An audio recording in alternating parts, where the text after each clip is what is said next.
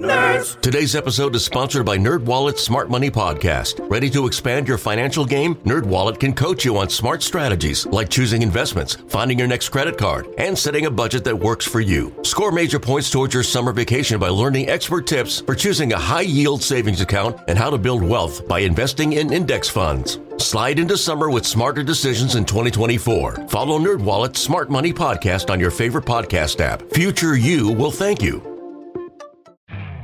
You could spend the weekend doing the same old whatever, or you could conquer the weekend in the all-new Hyundai Santa Fe.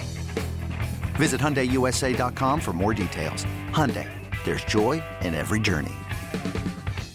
But right now, let's head out to the WadeFord.com hotline. Welcome in David Samson, the host of the Nothing Personal podcast, part of CBS Sports and the former team president of the Marlins. David, appreciate the time. Hey, how you doing today? Hey, doing well. I want to start off the diamond and specifically with Bally Sports because I know you have a hand in dealing with these situations as well, TV deals and the like. It looks like Bally is in a bit of trouble. So I wanted to ask you about the future of streaming games. What do you think will happen for our teams here, the Braves and the Hawks, if Bally can't be resurrected? Well, first I would say it's very unlikely that it's going to be resurrected because you're seeing a complete change in how consumers want to take our content, take baseball's content. They want to do it on whatever device they want, wherever they are, and whatever team they want. So Major League Baseball is trying to get all the streaming rights of all the teams in-house, and it's not working so well right now. But with all of the Fox Sports South, or now it's Bally, so Atlanta, and you've got Tampa and Miami and so many other teams. If Sinclair goes bankrupt, which it looks like they will declare bankruptcy, it'll give MLB an opportunity to take all those rights in-house or find another way to take all the streaming rights in-house at least, and that'll get them on their way. I think that's the future for sure. So you're thinking something along the lines of if you want to watch all 162 Braves games, you're going to have to pay $20, $30 a month. So I think that that's possible because right now the cable issue is that subscribers are down.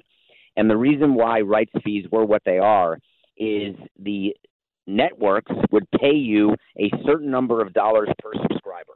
But those number of subscribers are going down and they're not coming back. People are pretty tired, I guess, of paying for channels that they don't use.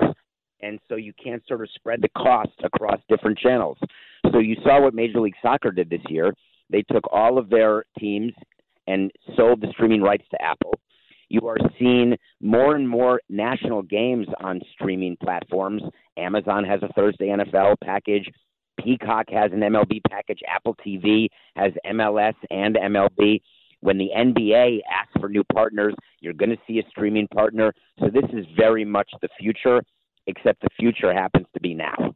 I would argue, though, David, that baseball is a sport desperately trying to reconnect with its younger fan base and gain more subscribers, as you said. So putting it behind an additional paywall, I know it may be all or nothing there, but I don't know if that seems like the best way to go.